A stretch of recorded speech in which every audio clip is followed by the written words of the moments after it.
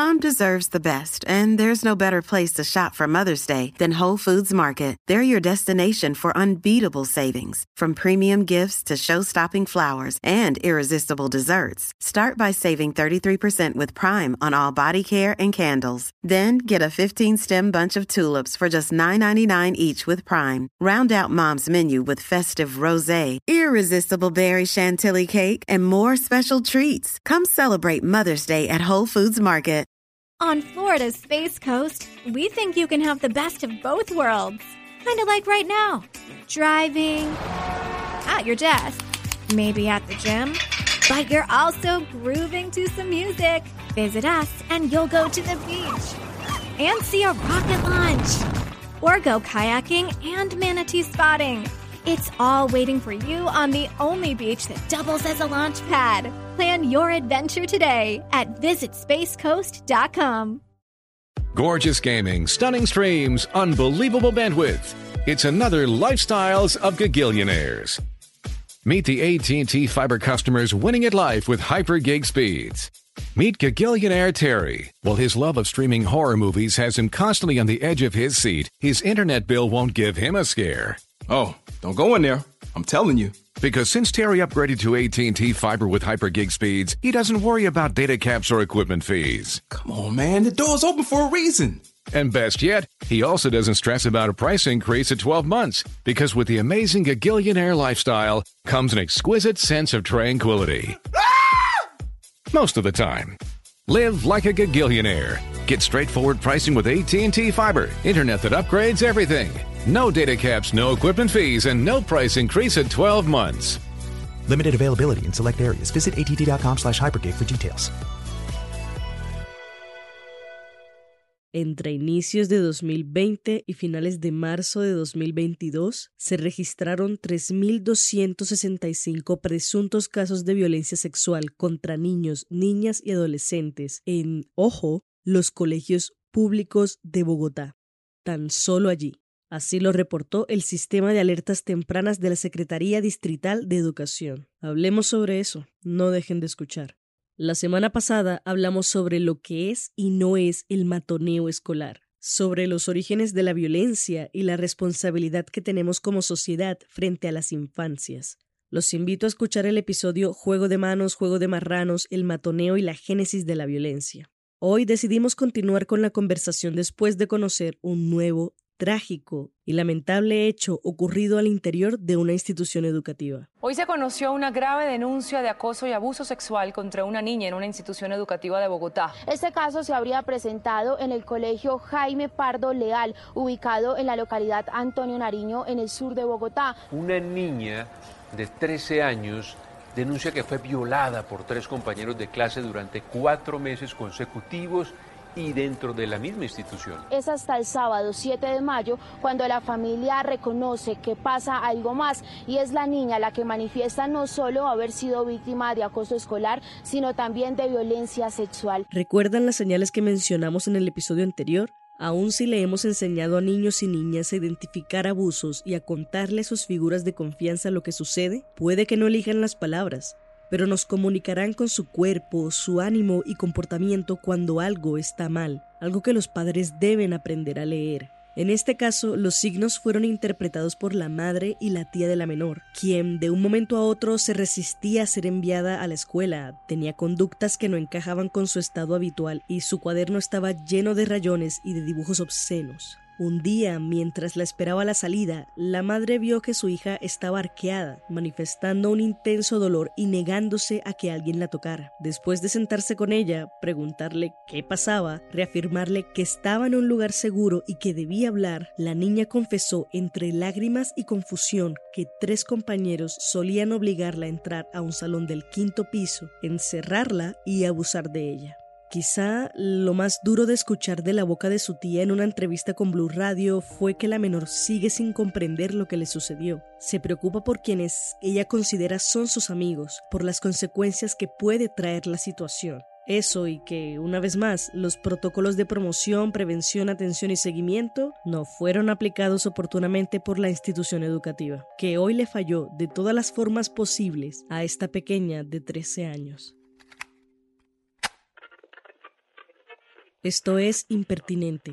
Mi nombre es Paula Cubillos. Quédense con nosotros.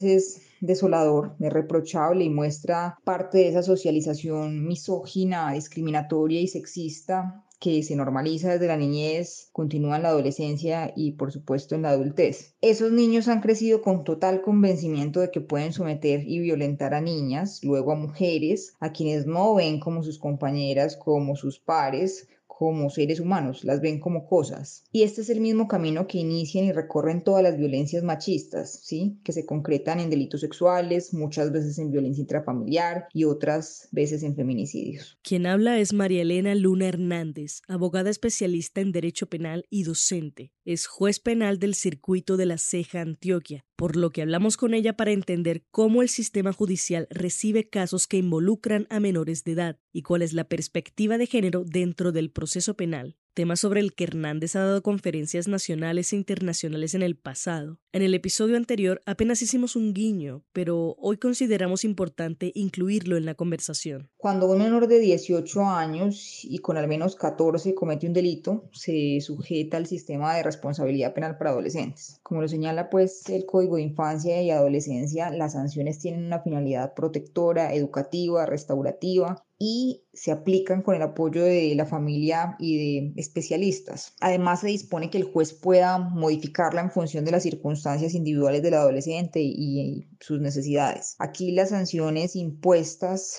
no generan antecedentes penales y se varía el concepto de pena por el de sanción al adolescente, pues que incurre en conductas que son penalmente relevantes. Espera un momento. ¿Eso quiere decir que el sistema judicial permite que los menores de edad se salgan con la suya? O sea, ¿los casos quedan impunes? Bueno, es más complejo que un sí o un no. El hecho de que los casos que se llevan ante el sistema judicial se resuelvan o no oportunamente no está ligado a la naturaleza del derecho penal en Colombia, sino a los imaginarios de discriminación y violencia arraigados en la cultura y que se reflejan en el sistema judicial. Cuando se dice que el sistema penal colombiano es garantista, significa que cuenta con un debido proceso que se debe respetar y esto incluye una defensa al investigado, sea adolescente o sea adulto. Algunas de esas garantías o principios, como sabemos, se concretan en la presunción de inocencia. Hasta tanto no exista sentencia condenatoria, pues la persona investigada se presume inocente. Cuando nos referimos al carácter pedagógico del sistema es porque se considera que aquí no opera como tal el poder punitivo, sino su facultad de proteger, de reeducar. A veces hay rechazo a este concepto de garantías porque, claro, la ciudadanía evidencia impunidad y desconfía del sistema judicial colombiano. Eso es innegable. Pero esto lo que hace es repercutir en lo que no debería, porque finalmente pues las garantías son tanto para procesados como para víctimas y eso pues no debe estar en discusión. Todos odian las garantías hasta que les toca estar del otro lado. Es una frase que he escuchado un par de veces y siento que tiene mucha razón. Las garantías no están en discusión. Esa no es la dirección en la que debe apuntar la conversación. ¿Que estamos cansados de casos que quedan en la impunidad? Por supuesto, es un sentir colectivo que obedece a una realidad. La impunidad como fenómeno se manifiesta en niveles elevados en Colombia. El 57% de los departamentos del país se clasifican en grado alto o muy alto de impunidad. Las dimensiones que presentan mayores problemas son el sistema de seguridad y el de justicia precisamente. Y claro, no podemos dejar a un lado las consecuencias del pésimo manejo en temas de derechos humanos. Así lo muestra el Índice Global de Impunidad 2020, que analizó a 71 países y posicionó a Colombia en el puesto 49 como país con nivel de impunidad media. Ojito, porque no por eso menos preocupante. Pero reitero, este problema no tiene que ver con la naturaleza del derecho penal. ¿Recuerdan el país de las cosas escritas? Por eso digo que por ahí no va la cosa. En los casos de menores de edad se entiende la justicia como lo que a mi criterio debería ser la premisa de los procesos judiciales en la práctica: la responsabilización, la rehabilitación y la resocialización. Es más beneficioso para nuestra sociedad que el sistema tenga el carácter pedagógico que comentaba Elena Hernández. La raíz del problema va más allá de las características del sistema judicial. Lo cultural juega un papel importantísimo y ya lo habíamos comentado en el episodio anterior, cuando explicamos cómo se forman los agresores. Para el caso que mencionamos al principio, podemos evidenciar en las cifras de violencia de género y violencia contra menores de edad el problema cultural que da paso a estas realidades y que sí, también se reflejan en las autoridades que minimizan e invalidan el dolor de las víctimas y la responsabilidad de los victimarios. En este caso, la niña agredida es una víctima sumamente vulnerable. No solo es niña, sujeto de especial protección, sino que fueron varios sus agresores y además, según las noticias, pues tenía problemas cognitivos. Incluso ahí tendrían que responder también las autoridades educativas. Y si un docente sabía lo que ocurría y aún así omitió proteger a la alumna, pues su responsabilidad también sería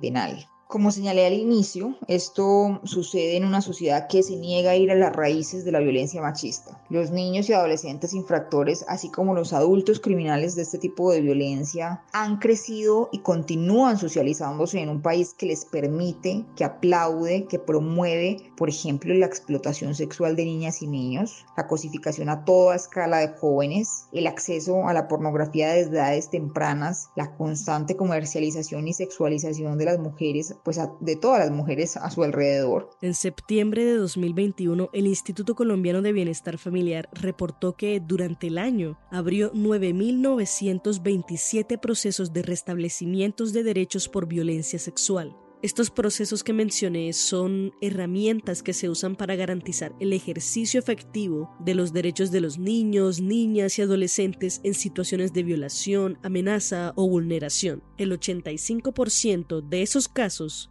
correspondían a niñas. Además de lo anterior, resulta complicado cuantificar la violencia en contra de personas con discapacidades en Colombia. No se tienen datos ni estudios recientes. Apenas en 2017 se supo que 98 mujeres y 12 hombres con discapacidad cognitiva y 60 mujeres y 11 hombres con discapacidad psicosocial fueron víctimas de violencia sexual en Colombia. 60% de los casos, las víctimas fueron menores de 18 años de edad. Así lo evidenció el estudio de prevención y abordaje de la violencia sexual en personas con discapacidades realizado por Profamilia. Finalmente, ¿cuál será el desenlace de este caso? ¿Qué pasará con los 3 presuntos responsables de este delito? Lo cierto es que no es posible responder a ciencia cierta en este momento, pero Hernández menciona que para este tipo de situaciones se aplica lo mencionado en el artículo 178 del Código de la Infancia y la Adolescencia. Este dice que a los adolescentes mayores de 14 años, menores de 18 y jóvenes que sean hallados responsables de homicidio doloso, secuestro, extorsión y delitos agravados contra la libertad, integridad y formación sexual son sentenciados a privación de libertad en centros de atención especializada, que puede durar de 2 a 8 años según lo impuesto por el juez. Estos centros operan desde una función protectora, restaurativa y educativa. Pero bueno, de todas formas, en lo que se desarrolla el caso, la invitación no dista mucho de la reflexión final del episodio anterior. La violencia no puede seguir siendo normalizada por nuestra sociedad. Las casas deberían ser espacios seguros, los hospitales deberían ser espacios seguros, los colegios deberían ser espacios seguros. Así se forman los abusadores, los violadores, los feminicidas, los maltratadores, siguiendo cánones de conducta que no son reprochados socialmente y que eso termina por reflejarse a su vez en el sistema penal. Como sociedad debemos advertir e intervenir todos los espacios discriminatorios, dejar de negar y normalizar violencias. Hay que generar condiciones de real igualdad de oportunidades para niñas y niños y luego para mujeres y hombres. Este fue el episodio 28 de Impertinente, el podcast de opinión de El Espectador. Si quieres escuchar más, entra a www.elespectador o a tu plataforma de streaming favorita. Agradecemos a María Elena Luna Hernández por su participación en este episodio. La producción y edición estuvieron a cargo de Paula Cubillos. Big tobacco cigarette butts filter practically nothing and are made of microplastics that are toxic and cunning. More than 15,000 fibers lurk in every cigarette butt you see. Could they harm your families? Quite possibly. They could end up inside of you, your bodies, their prey. New studies even indicate possible links to mutations in DNA. An evil lie with a future's worth of harm. To the world, now you know, so sound the alarm. Learn more at undo.org.